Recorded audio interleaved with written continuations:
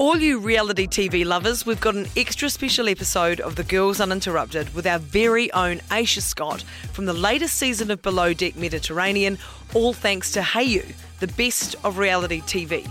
Listen now wherever you get your podcasts. No, I said it first. Come on. I think I was pretty close. And I lost last month, but I was pretty close that month. Jen, you know what the month is, right? You've clocked December, I believe they call it in France. Yeah, indeed. It's December. Unbelievable. We've made it to the end of the year. Merry Christmas, Jess. Merry Christmas to you, Mo. And hey, a little early Christmas present. We found out yesterday that Newsable, we got the Bronze Award in New Zealand Podcast Awards for Best Current Affairs Podcast. So yay us and yay to you guys for continuing to listen. We very much appreciate it. We very much appreciate it. Anyway, on with the show. Kia ora, this is Newsable. I'm Jess. And I'm Imogen, and this is what's worth talking about. Sexuality and consent education is another thing scrapped under our new government. What will it mean for our tamariki? We speak to the academic who wrote the guidelines. What do you think has better odds, you living to 100 or starting a business that lasts 10 years? Find out. So, ACC's had more than $1 million worth of Christmas tree-related injury claims in the last 10 years. We're asking how, we're asking why, and we're asking what to avoid this silly season. And if that wasn't enough, we've got the one and only King Kapisi is also on the show. You heard that right, King Kapisi. What a treat today is. We've got all that coming up in a moment here on Newsable. Newsable takes time and resources to produce. Please support our mahi and visit stuff.co.nz/support. You may have heard about this already, but one of the many, I'm going to put another one in there, many things on the policy scrap heap under this new government is sexuality and gender guidelines being taught in schools. And that's what we want to dig into a bit more today. It comes as part of the deal between National and New Zealand First, who campaigned on removing gender ideology from the curriculum, even though it was actually a New Zealand First MP, Tracy Martin, who introduced these guidelines back in 2020. There are two guideline documents, one for years 1 to 8, that's primary and intermediate for anyone unfamiliar or struggling to remember, and another for years 9 to 13, which is high school. Education Professor Katie Fitzpatrick led the team which wrote those guidelines, and she joins us now. Kia ora. Kia ora. Katie, what was your reaction when you learnt these guidelines which you wrote would be scrapped? Well, I think it was a bit of a surprise, really, because New Zealand First certainly didn't campaign specifically on the guidelines. They did campaign around some issues around gender, but these guidelines are about relationships and sexuality education as well. Of course, gender is an issue that's addressed in there, but this is much, much bigger than that as well. We say guidelines, but what's it actually mean in a classroom context? What are kids actually being taught? Yeah, that's a really important point, actually, because the New Zealand curriculum, which is mandated in all schools, has learning for health and physical education across the whole spectrum of different topics and learning areas. These guidelines are a supplementary document that just helps schools get a little bit more information, delve in a little bit deeper to give them some guidance in this area around how to create schools that are safe and inclusive learning environments and what specifically they might think about teaching. But they are guidelines. They're not mandated by the ministry. They're not enforced in schools. So in that sense, it's quite a strange decision to remove them as well. And why do kids need to learn that stuff? Well, if we just think about the sort of environments that young people are growing up with and engaging in, online pornography is ubiquitous now. Dating is happening on apps. TikTok and other social media apps are spaces where young people are engaging with issues of gender and body image and intimacy. That's really normal for young people, and I think some of that can be really positive, and it's great if schools are engaging with the worlds of young people. The other important thing is young people have asked for this. So there have been successive petitions to Parliament asking for better consent education, for better sexuality education, to learn about relationships. We have high sexual violence statistics, and young people have said they've had enough of that and they want to learn about it. They want to be empowered. They want to understand how to navigate that. What are the flow-on effects if kids don't get this kind of information at schools, do you think? Well, we know that from international research that really good relationships and sexuality education is really protective. It actually tends to delay first sexual intercourse with a lot of young people. It also is protective in terms of young people understanding about consent and what a healthy relationship is. We're on a journey in New Zealand. We don't have this, implemented in any kind of consistent way across schools. We haven't really seen the impacts of good relationships and sexuality education yet, and some of our worrying statistics might also reflect that. And what about gender ideology and learning about gender? Why is it important that kids learn that at school? Yeah, so the term gender ideology is being misused right now. An ideology is around a theory, a way of thinking, a knowledge tradition, and all curriculums have various knowledge traditions. In the relationships and sexuality guidelines, there are actually a whole series of different knowledge traditions included, including education psychology, epidemiology, communication studies, education sociology. So the term gender ideology is problematic, and it's being bandied around in ways that are troubling. However, the idea that we want to remove gender from the curriculum is pretty naive. We're all immersed in gendered environments. Young people are curious. They want to know about it. There is some contestation of ideas around gender and identity. I think we want to open up those discussions rather than close them down and try to remove knowledge from the curriculum. That just seems really repressive and like a backward step. You have Education Professor Katie Fitzpatrick, who led the team who wrote these guidelines that now look like they're going to be scrapped. Thank you so much for your time. Thank you. Coming up, we speak to royalty. Okay, music royalty, Kiwi music royalty. I'm narrowing it down pretty far. It's King Kapisi, I'll tell you. It's King Kapisi. And he's taking on some quite unusual royal duties. Stay tuned to find out what those are. Here's a fun fact for your Friday. It is a humdinger. Did you know you are more likely to live to 100 than have your small business survive past 10 years here in New Zealand? It's unbelievable. That one comes from Statistics New Zealand, and it's even backed up by the UK's Office of Statistics. In fact, if you're in the food, beverage, retail or accommodation business, the chances of surviving past 10 years gets even lower. We know it's tough out there at the moment, but it is still quite startling to see this in black and white. But while the chances are slimmer than cracking 100 and getting a letter from King Charles, it is still possible. And one Auckland bar, Eagle Bar on K Road, is celebrating its 10th birthday this year. So we've got owner Kurt McIntosh on the line for a kōrero. Kia ora. Kia ora. Kurt, 10 years in business. Based off these figures, congratulations. What an achievement. Talk to us about running and owning a bar for a decade. Yeah, thanks very much. Yeah, well, it's an adventure, really. Mm-hmm.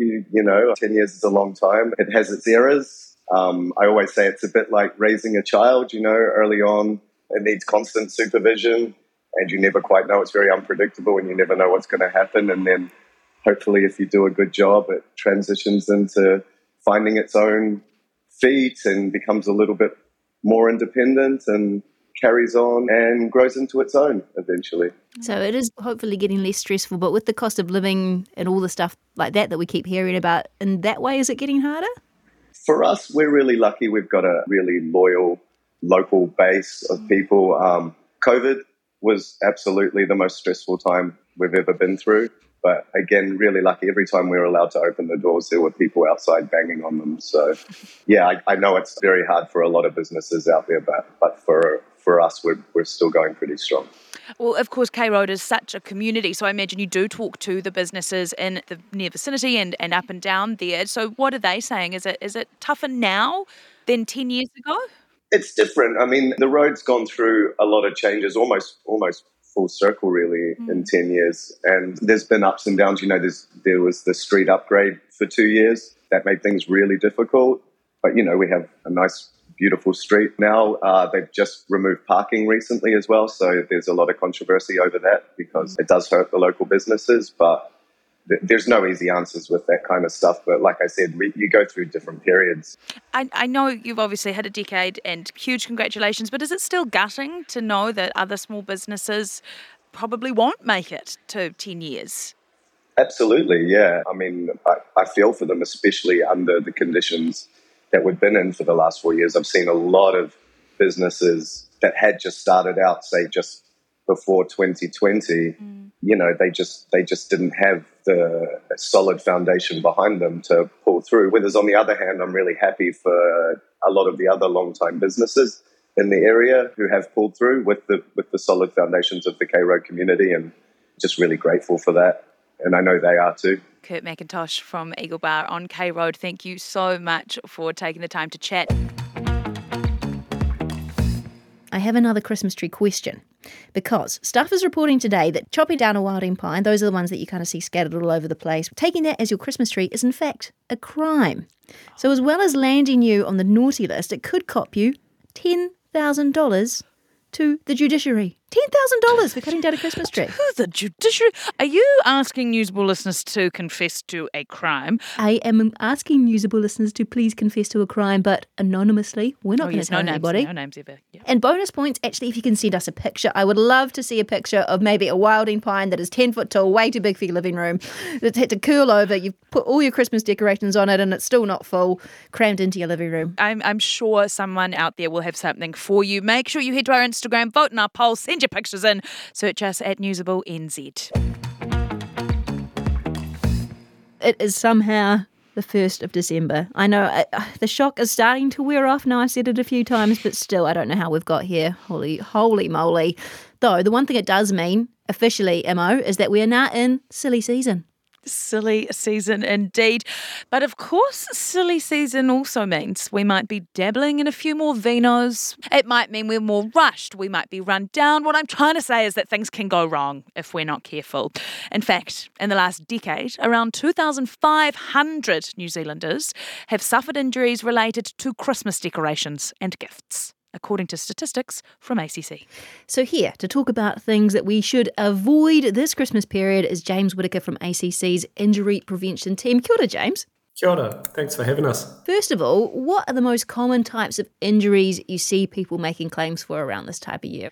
Christmas trees are the standout. They're the main culprit. So you just mentioned before, Imogen, that there's like 2,500 injuries relating to Christmas over the last 10 years. 1,200 of those are linked to Christmas trees. And people are mainly hurting themselves when they're lifting, carrying and moving those big, bulky, awkward, odd-shaped things, We also know there's nearly 400 that are linked to putting up Christmas decorations. Lifting and carrying is one of the main contributors to all injuries that ACC supports, same with falls. So in any given year, there'll be over 300,000 people who are supported to recover from a carrying or lifting injury. Wow. And I just mentioned falls before. There's over 700,000 people who are supported to recover from a fall each year. If you mess yourself up putting up your Christmas tree, James, then that's like, you're going to miss the best bit of Christmas probably if you put your back out, and that's going to be painful for the next couple of weeks. Yeah, it's a buzzkill. It's a buzzkill for the injured person, for their whānau. How dangerous are Christmas hams? Christmas hams. Well, it depends how you approach it. Give me the numbers, James. There's a few hundred people injured by Christmas hams, right? But the thing is, it's mainly cuts. And if you want to avoid a cut in the kitchen, there's really simple things you can do. So the first thing is use super sharp knives.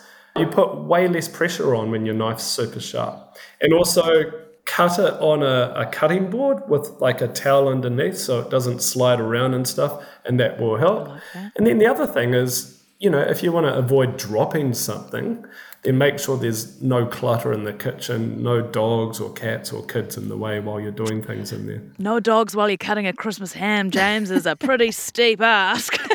But I see what dogs you're saying. Love it.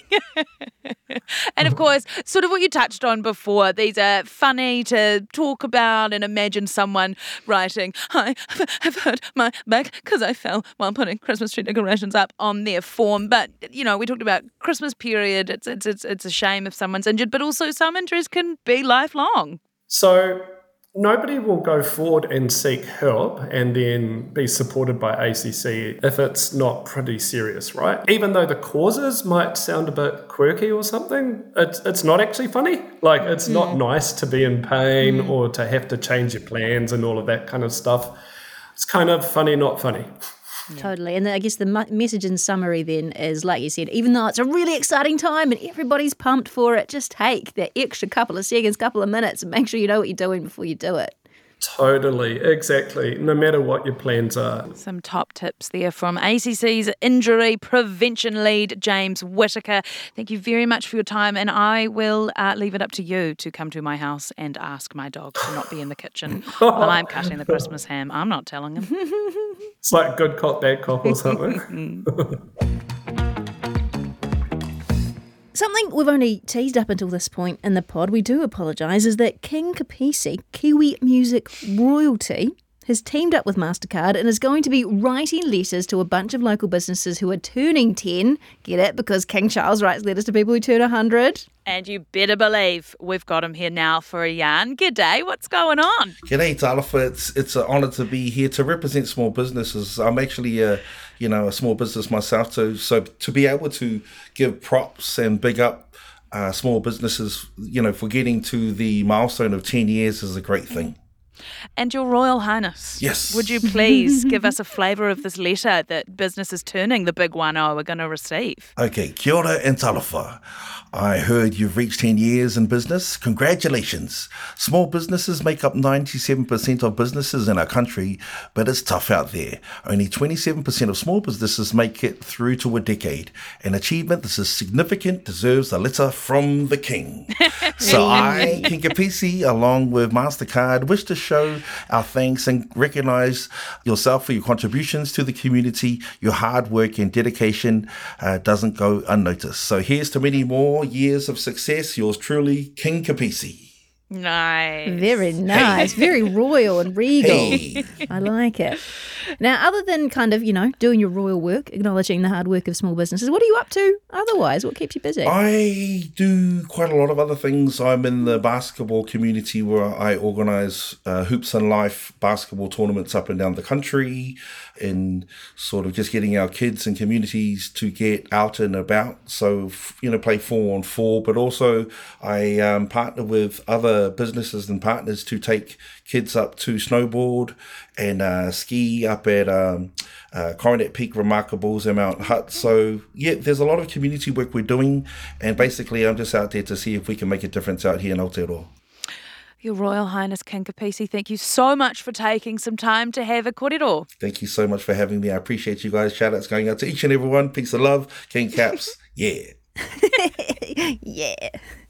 Today on League of Our Own, we chat with our feline friend, West Tiger and soon-to-be Panther, Isaiah Papali'i. See what I did there, Larry? Yeah. The Warriors are 12 matches down with 12 to go. We talk their season to date and if they could still land a finals spot. We preview round 14 with the Wars in Townsville and a whole host of massive matches, including the Bronx and the Sharks. And we are officially in the State of Origin window. It's an Australian representative competition, yet Kiwis love this thing. League of Our Own with Blairi and Goran. Listen through stuff.co.nz or wherever you get your podcast. Proudly brought to you by Snap Rentals.